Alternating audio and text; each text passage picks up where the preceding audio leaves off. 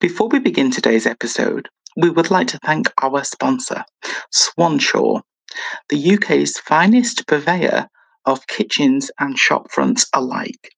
Please consider visiting Swanshaw on Instagram. You can find them under @Swanshaw.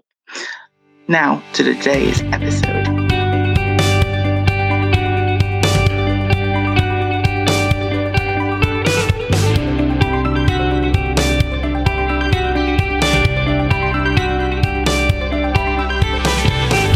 Hello and welcome to the Therapy Files. We are back for another episode, and of course I am joined by my dear friend Callum. Hello Craig, you okay? Hello Callum, and we are actually joined by next door's cat also. Fluffy, and she certainly is fluffy. Hello Fluffy. Yeah, today we're going to discuss asylums, are we not? We certainly are. Yes, and this will be a two-part episode, Part A and Part B. Part A will look at asylums and the history of mental health treatment. And Part B, next week, we'll look at current treatment. Definitely. I think it follows on nicely from the disability series, doesn't it, Craig? Certainly. I'm glad that you chose this topic. Yeah, absolutely. Sorry, guys, we're just making sure the cat doesn't knock over the tea. Very important. And the notes, which she's just done, haven't you, sweetheart? Yes, you have. So yeah, I think it's very important that we look at asylums because they're such a significant part of history, such a massive part of mental health, and such a massive part of disability as well. Of course. And we've very much looked at Irving Goffman, who wrote heavily on that in his book Asylums. There's a few other people in there as well. So we hope you really like this episode.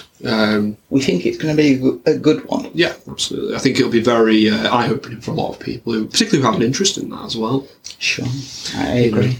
So I will start by reading the first thing. Lunatic asylums, I want to put out this straight away, this is in hyphens, these are not my words, were first created in the mid-19th century in Britain. That is not to say that places did not already exist to treat the mentally ill. The most notorious and oldest of these asylums was London's Bethlehem Royal Hospital, otherwise known as Bedlam, first established in 1247. So notorious, in fact, that it is still used in phrases today to describe something that is chaotic. I'm sure you've heard that before, haven't you, Craig? Absolutely. The place is Bedlam. Yeah. That comes from the very infamous asylum. As a sociologist, Craig, what does asylums do for you? Is it something that you guys studied, or because I know Goffman's a huge sociologist, isn't he? Yeah, particularly in sociology, we didn't study it. However, I would say that Goffman's asylums particularly came to me more so in English literature. Okay.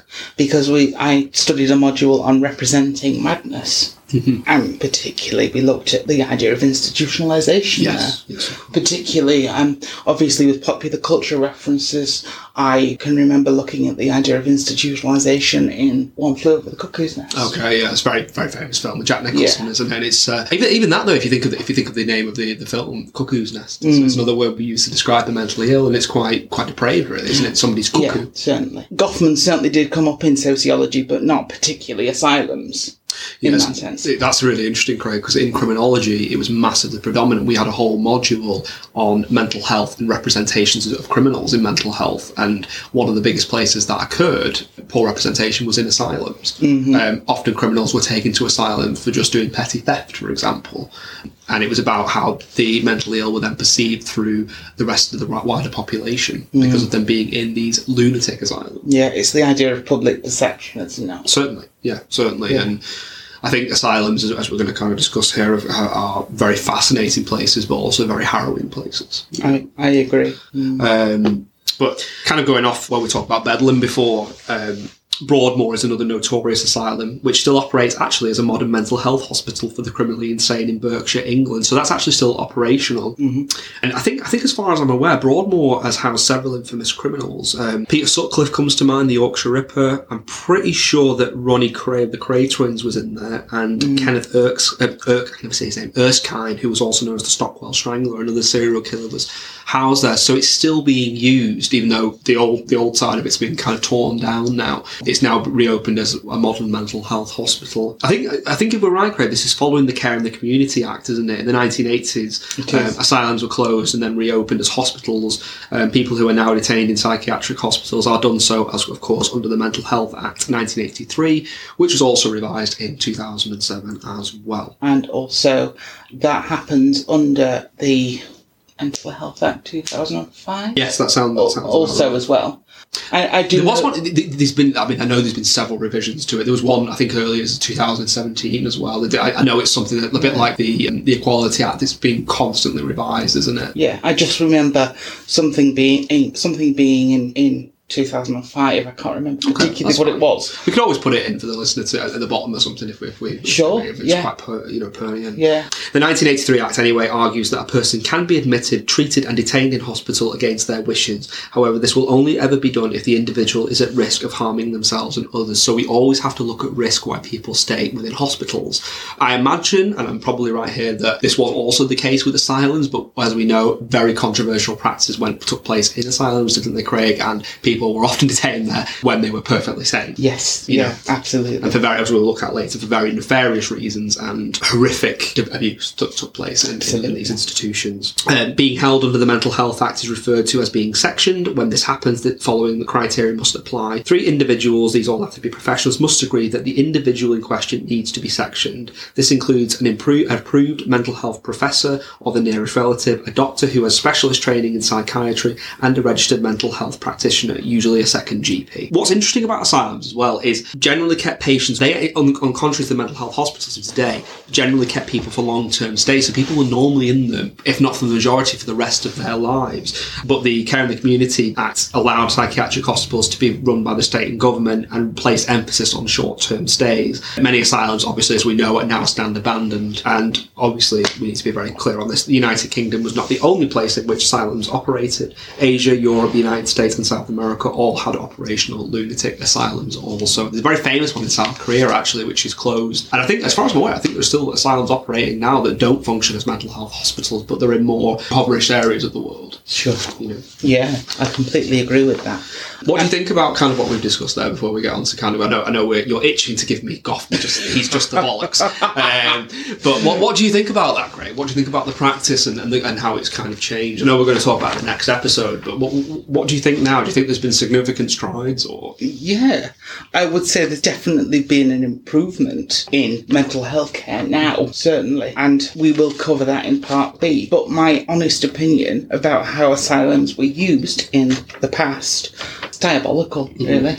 We only have to look at representations of the asylum, which we'll get onto later. But as a preview, the asylum in American Horror Story. Sure.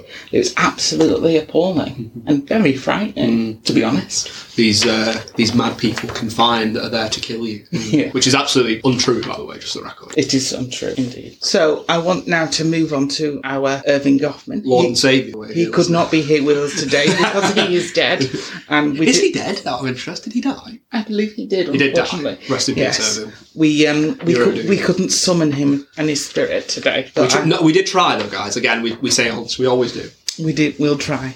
He argues that he wants to stress the perception of losing one's mind is based on culturally derived and socially integrated stereotypes as a significance of symptoms such as hearing voices, losing temporal and spatial orientation, and sensing that one is being followed, and that many of the most spectacular and convincing of these symptoms, in some instances, psychiatrically, signify mere temporary emotional upset in stressful situations, as Callum experienced today.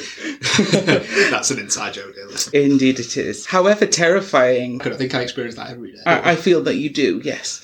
However terrifying to the person at the time. Similarly, the anxiety consequent upon the perception of oneself and the strategies devised to reduce this anxiety are not a product of abnormal psychology, but would be exhibited by any person socialized into our culture who came to conceive himself or herself, to edit Goffman there slightly, or themselves indeed, as somebody who's losing one's mind.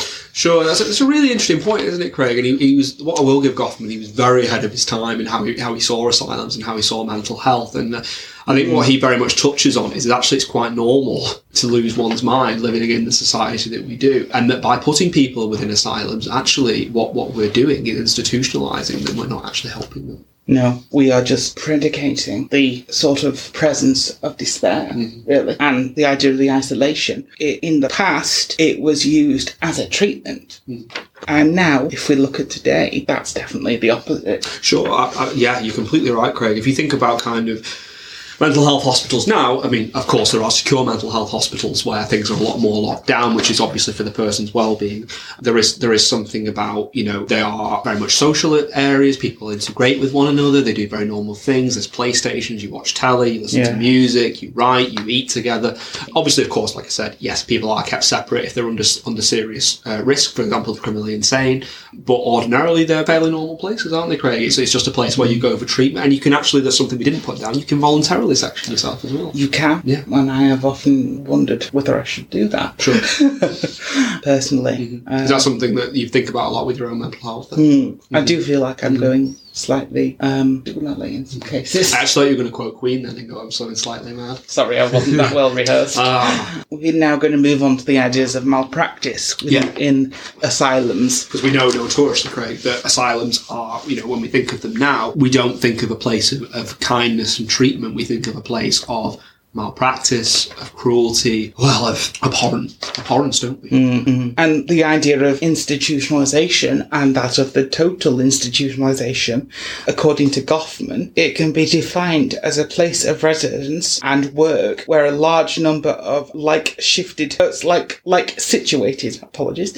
situated individuals cut off from the wider society for an appreciable amount of time together. Goffman was very intelligent, guys. He uses words that are impossible to pronounce. And I certainly can't understand. Can't get a tongue round them. Go on. It was an enclosed and formally administered round of life, basically.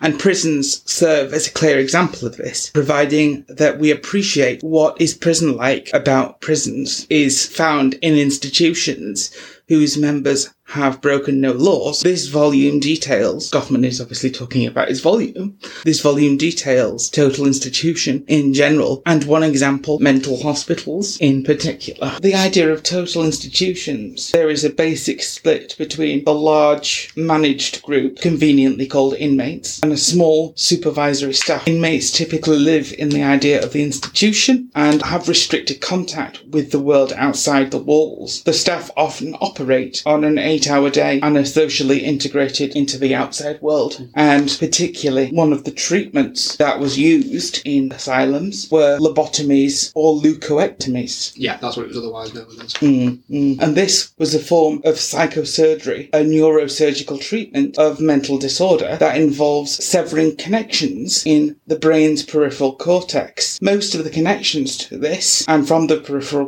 cortex and the anterior part of the frontal lobes of the brain, were severed. I think I remember while watching Ratchet on Netflix how that was done. Sure. That was done with a mallet and a screwdriver through the eye, I believe. Yes, that's right. And I believe another practice that he used to use was that they would put tweezers up the nose and give the brain a shake. Really? As well. I didn't know that was and didn't there was another one where they drilled a hole in the head and put kettle water in as well?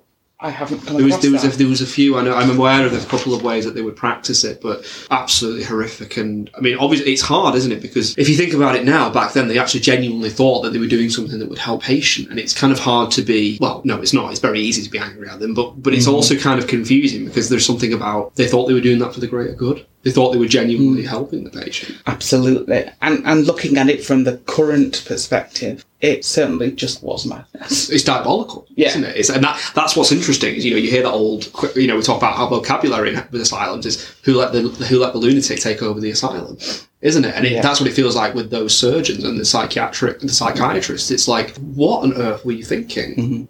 Obviously, within hindsight, medical science has improved. I get all that, and treatment of psychiatry has improved, but it just seems so barbaric and so obvious that something will go wrong, isn't it? Yeah, and I think perhaps there's an interesting dichotomy between that of the patient and that of the staff member. Certainly. And I think perhaps the staff member is the mad one. Absolutely. In that context. I would completely agree with that. I think that whilst I don't doubt that there were certainly mentally ill people in asylums, I think they were far from the problem. I think the problem was the people that were looking at, well, I use that inverted commas, looking after them in there. Sure. You know. I agree. That's what you want to That was start. Would you like me to read this bit? Yeah, you can read that bit. Is it another quote from Goffman? No, it certainly isn't. It's just keeping on from your lobotomy bit. I think Lobotomy. Yeah, it was. Yes. So occasionally other conditions, have you done this bit as a mainstream procedure in some Western countries for more than 2 decades? That's lobotomy. So it was constantly there for a while within Western countries. Despite general recognition of frequent and serious side effects, some patients improved in some ways after the operations, but complications and impairments, sometimes severe, were frequent. The procedure was controversial from its initial use, in part due to the balance between benefits and risks. It is mostly rejected as humane form of treatment now to preserve patient rights. So what's interesting is lobotomy actually did somewhat improve certain patients in certain ways and certain functions, but ultimately it was almost like it was used as kind of a, we know this is risky, but we'll do it anyway and see what happens. And I think it feels like more often than not, it left tremendous damage. I think I remember reading something that said the lobotomy was particularly useful OCD. Oh, really? Yes, in some ways. I believe it was. A shake of the brain and it kind of goes away. I'm not sure I believe that myself. But I wouldn't believe a lot of what comes out of those things. Interestingly, the originator of the procedure, it was a Portuguese neurologist called Antonio Egas Moniz. He shared the Nobel Prize for Physiology of Medicine of 1949 for the discovery of the therapeutic value of leucotomy in certain psychoses. Although the awarding of the prize has now been subject to controversy. I wonder why. Let's think about that. Yes, it's quite obvious. Moniz, I think you should probably hand that back if you're still alive, but that's just my opinion. Interestingly, Craig, as well, people who were lobotomised as well and who were placed in asylums often were not mentally ill. A key example of this, which I'm sure will massively trigger us both as feminists, is a woman who had a baby out of wedlock or who committed adultery could be committed to an asylum and subjected to a lobotomy and other forms of treatment, and that comes to us from Hyde 2014. What do you think about that? Because it goes back to that thing again about women, doesn't it, and being insane. Permit me to swear? Please. It's bullshit. It's bullshit. They were talking, i.e. the old psychiatrists and Freud often talk about the idea of hysteria being the wandering womb, and that the womb moves around the body. And causes that hysteria. And that is why women were often subjected to hysterectomies. No, it doesn't move around the body. It stays exactly where it is. What a load of rubbish. And it's something about as well that women have always so patriarchal. Absolutely. I think there's a key problem, Craig, of, well, women have always been portrayed wrongly as hysterical creatures, haven't they? Who should not be believed and kind of are just very melodramatic. And it feels like psychiatry certainly, and asylums certainly perpetuated that stereotype, didn't it? It really did. You know, and it feels almost like, oh God, she's had a baby out of wedlock. Yeah, get that one under control. Get her in the asylum. Get her lobotomised, and everything will be okay. It certainly feels that way, doesn't it? Sure. And there's something about as well, I think, about a woman being free. They couldn't handle the idea of a woman being free, so if a woman chose to sleep with a man that she wanted to, like, for example, committing adultery, that they were very much like, no, she needs to be reined in, she needs to go to be put into an asylum, which is absolutely barbaric. Yeah. It's the idea of taking away somebody's freedom these days. Certainly. Other malpractices from asylums include electroshock therapy, which we are well aware is still used now more humanely within psychiatric hospitals and very effective. I believe there's a famous guy who had it a certain amount of times. He's called Electro Boy, apparently a best-selling novel on it, which I do intend to read at some point. I think I also, just to interject there slightly, I think I watched a documentary on Louis Theroux back in 2017, and he spoke to a patient who had depression. But after having electroconvulsive therapy, she was a completely different person. Fantastic. And it does show that, it does work in some cases, but that doesn't still excuse how barbaric the situation was to be used. Certainly. I think you said it was done without any anaesthesia and pain relief, and it was also an incredible amount of volts that were put through the body as well. I think it often resulted in serious injury and even death. Primarily through the head at the beginning. Certainly. And you said earlier, while we were discussing and preparing for this episode, Callum mentioned to me that nowadays it's often done through the hands? Through the fingers, I've seen. I think it's still done through the head, but I think a lot of the time they do run currents through the fingers as well. I remember seeing that on a documentary somewhere as well. Cool. So I think right now, the way it's used now is very, very effective. And obviously, I think it's something that certainly needs to be managed from a risk perspective, because obviously the electricity runs that risk, doesn't it, of injury and used for the right reasons. But I think if it's used and it's effective, I don't see any issue with that at all. Ice baths were used, and not nice gym ice baths. I mean, very cold, literal, thrown in, not like getting in gently. You were thrown in there if you were hysteric, and the cold was supposed to calm you down. Obviously, we know these are no longer used anymore because of the dangerous straight jackets and padded cells. And I don't know if you've seen the famous picture of the children in the psychiatric, on I think it's a black and white one, it went around the internet, of being chained to radiators down the neck. Yeah, they used to chain them to radiators as well to keep them quiet. Oh, God. I'll see if I can find it for you later. If we can put it in a link for the thing here, that might be quite interesting. Sure. It's quite a famous picture. It goes around quite a lot. I haven't seen it, but that'd be good to watch. No, certainly. What does that do for you hearing about those points? It horrifies me. It seems like they're not forms of treatment. It seems like they're forms of torture. I would agree with that. I would agree. Punishment. It's like you're going up to the Tower of London, doesn't it, as opposed to somewhere you're supposed to go for treatment. These are two that Craig put in that I was actually aware of. Rotational therapy involved spinning the individuals very fast with the belief that spinning would reduce the brain congestion that was causing the mental illness. That's an interesting, crazy, to use a pun there, theory on that, isn't it? Yeah, it is. I don't have a particular reference for that. But as you well know at the moment, Callum, I'm studying for my level 3 in understanding mental health prior to applying for my counselling course in September. And they used that as a fact for one of treatment options in the past. And that just shocked me. I'm quite relieved that it's still not going on. I thought you were going to say that's one of the treatment options you can use now. I was like, oh my goodness, we haven't moved on too much. I don't think... We're still spinning people around. I think maybe that might be the last resort. Yeah, if all else fails, we'll spin them. I'm surprised no one injured themselves from being dizzy doing that. I know. I did actually know about this one, insulin coma therapy. As the name suggests, this involved putting individuals into a coma using insulin. This therapy came about in the 1920s when a doctor accidentally put 2 of his patients into this type of coma, and when they awoke, their addictions had disappeared. Trying to cure mental illness in this way was not successful and often resulted in an individual's death. I wonder why. Note that the doctor withheld his name. I wonder why. Yeah. I mean, we're laughing, dear listeners, this is very serious, but this is what's quite interesting. These tests are so barbaric, it's laughable that somebody actually thought that this was a good idea. I mean, maybe, okay, we've got the benefit now of medical science, and things have come a long way, but hearing these things, it's kind of like, how on earth did you think that this was going to be a good idea? It doesn't seem logical in any way. No, it seems not destructive, really. Certainly not. I had to include this as well, Craig, from my criminology days. Inmates were frequently subjected to physical, mental and sexual abuse, and a fact of this as well, Jimmy Savile sexually abused inmates at Broadmoor while serving as its voluntary entertainments officer. So he actually had a key and could go in people's cells and abuse them. Oh my goodness. What do you think? So he was given that amount of power by the people that ran the asylum. He has no mental health training. Did they do any background check? No. Well, to be honest with how much the BBC covered up, I'm not surprised that nobody knew. But it's still horrifying, isn't it? And I'm sure they certainly must have known what was going on. I feel flabbergasted by that. Absolutely repulsive, isn't it? Absolutely repulsive. And this will be something very close to your heart, Craig, as well. The disabled were often placed into asylums, particularly those with Down syndrome and physical deformities.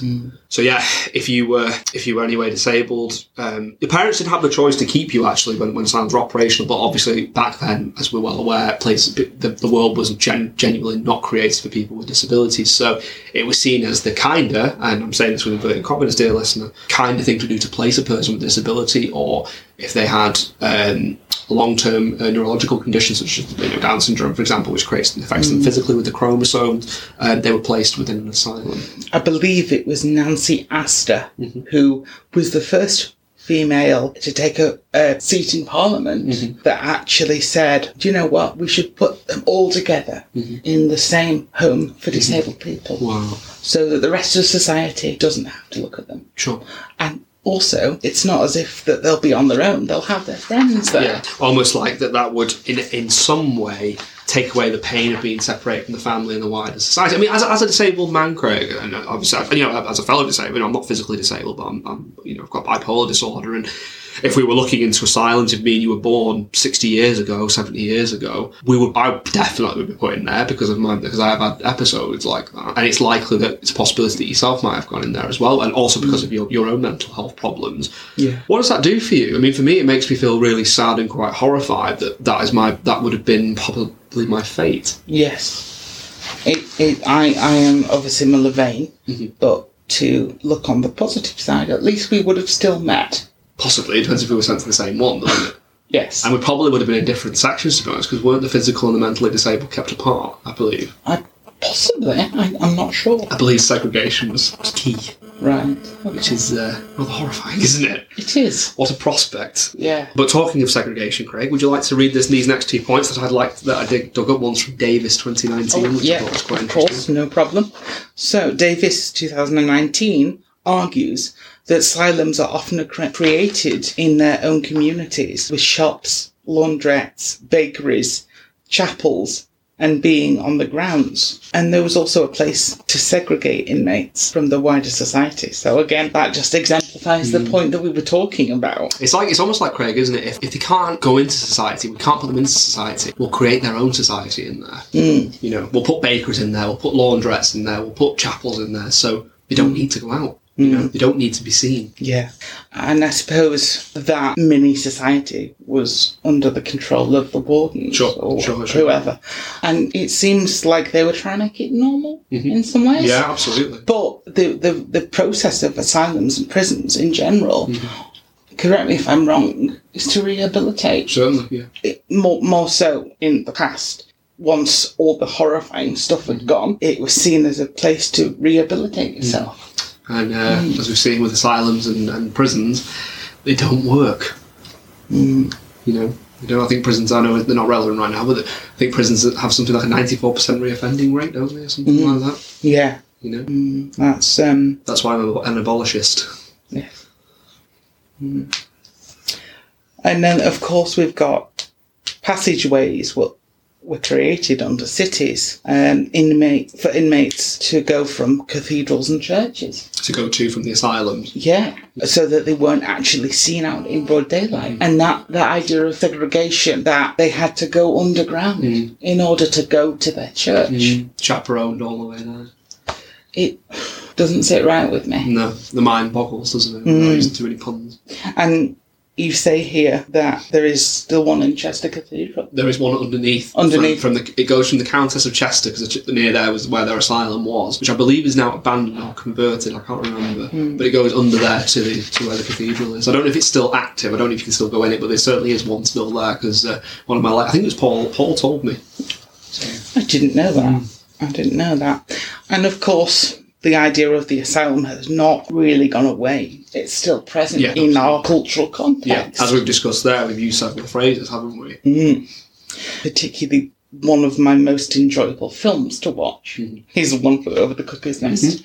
It is a dark comedy. I can remember the first time I watched this, and Dad said to me, "It's the funniest film you'll ever watch." And I was like, it's a serious commentary. And I was genuinely expecting not to laugh, but I did. I laughed. And I can see that is why it's a dark comedy. Sure. Or a black comedy, they call that. Yeah, absolutely. And Arkham Asylum in Batman. I'm not a Batman specialist, so that's the Batman. Well, it's on the outskirts of Gotham. It's for the criminally insane, so where all Batman's rogue gallery go to, more or less. Apart from a few, I think Bane doesn't go there. I think they go to Blackgate Prison. But people like the Joker, Two-Face, Scarecrow, Poison Ivy, they all are housed in Arkham Asylum. So even there, there's even a book on it, not a graphic novel, called Arkham Asylum: A Serious House on Serious Earth, which is a phenomenal read.